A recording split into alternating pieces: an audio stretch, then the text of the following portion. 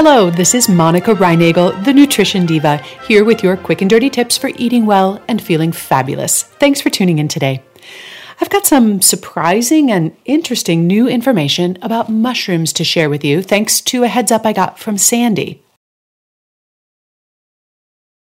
Today's topic was suggested by Sandy, who wrote, "Have you studied whether raw mushrooms are safe to eat? I've heard a few well-known doctors say that there are toxic compounds in them that are destroyed when you cook them. So I've been avoiding raw mushrooms at the salad bar for some time now. But what say you?" Now, I have to admit, prior to getting Sandy's email, I was eating raw mushrooms in blissful ignorance, completely unaware of their toxic potential. Having now educated myself, I am ready to answer Sandy's question and to let you know whether you have anything to fear from eating raw mushrooms. A few clicks on Google quickly led me to articles from the well-known doctors that Sandy mentioned, all of whom warned that raw mushrooms contain a compound which is toxic to humans. And we're not talking about some exotic wild mushrooms either. We are talking about the common white button mushroom. This little fungus never ceases to surprise me. Years ago, I was taken aback to learn that the plain white button mushroom beats out more brightly colored vegetables like tomatoes, peppers, pumpkins, zucchini, carrots, and green beans as a source of antioxidants. Who would have thought? But now it turns out that these most typical of toadstools are also among the most concentrated sources of a naturally occurring toxin called agaritine. Specifically, the concern is that agaritine could promote cancer by messing with your DNA, something it's been caught doing in test tubes.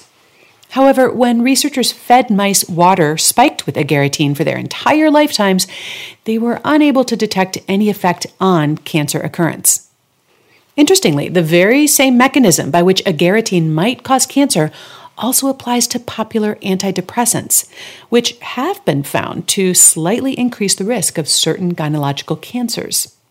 But foods are different than drugs. While drugs are generally single agents, foods contain multiple bioactive compounds. Mushrooms in particular contain many compounds that may boost immune function and lower cancer risk. One study found that a substance in white button mushrooms may reduce the risk of breast cancer by reducing estrogen levels in the breast tissue. And another one found that an extract of white button mushrooms reduced the growth of tumors in mice with breast cancer. Even if agaritine has the potential to cause DNA damage, mushrooms seem to have more cancer-preventive chemicals than cancer-causing ones. And furthermore, the individual foods we choose are usually associated with larger dietary patterns, and those larger patterns probably have a more profound impact on disease risk than any one food that we do or don't eat. And sure enough, mushroom consumption is associated with higher overall nutrient consumption. So should you always cook your mushrooms? Well, agaritine is broken down by heat, and that's why the well-known doctors that Sandy mentioned advise always cooking your mushrooms. However, agaritine also breaks down when mushrooms are refrigerated, dried, or even just stored.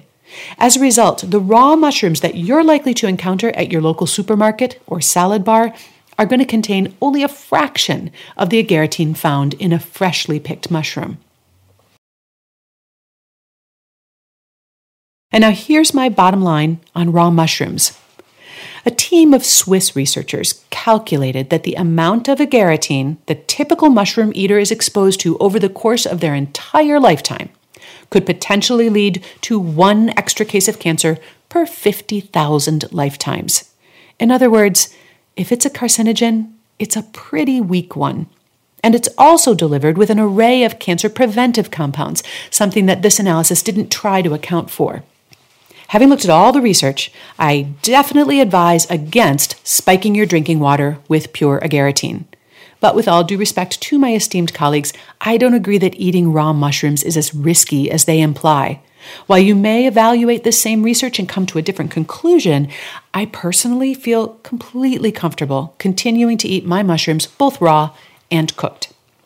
There's a transcript of today's show on our website at nutritiondiva.quickanddirtytips.com, and it includes links to the research that I consulted, as well as to several related episodes.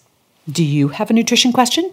You can search the entire archive of more than 350 Nutrition Diva episodes, as well as hundreds of other articles I've written. And if you don't find your answer there, send it to me, and I will research it for a future show.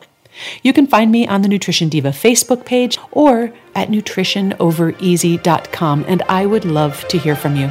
Thanks for listening today, and have a great week.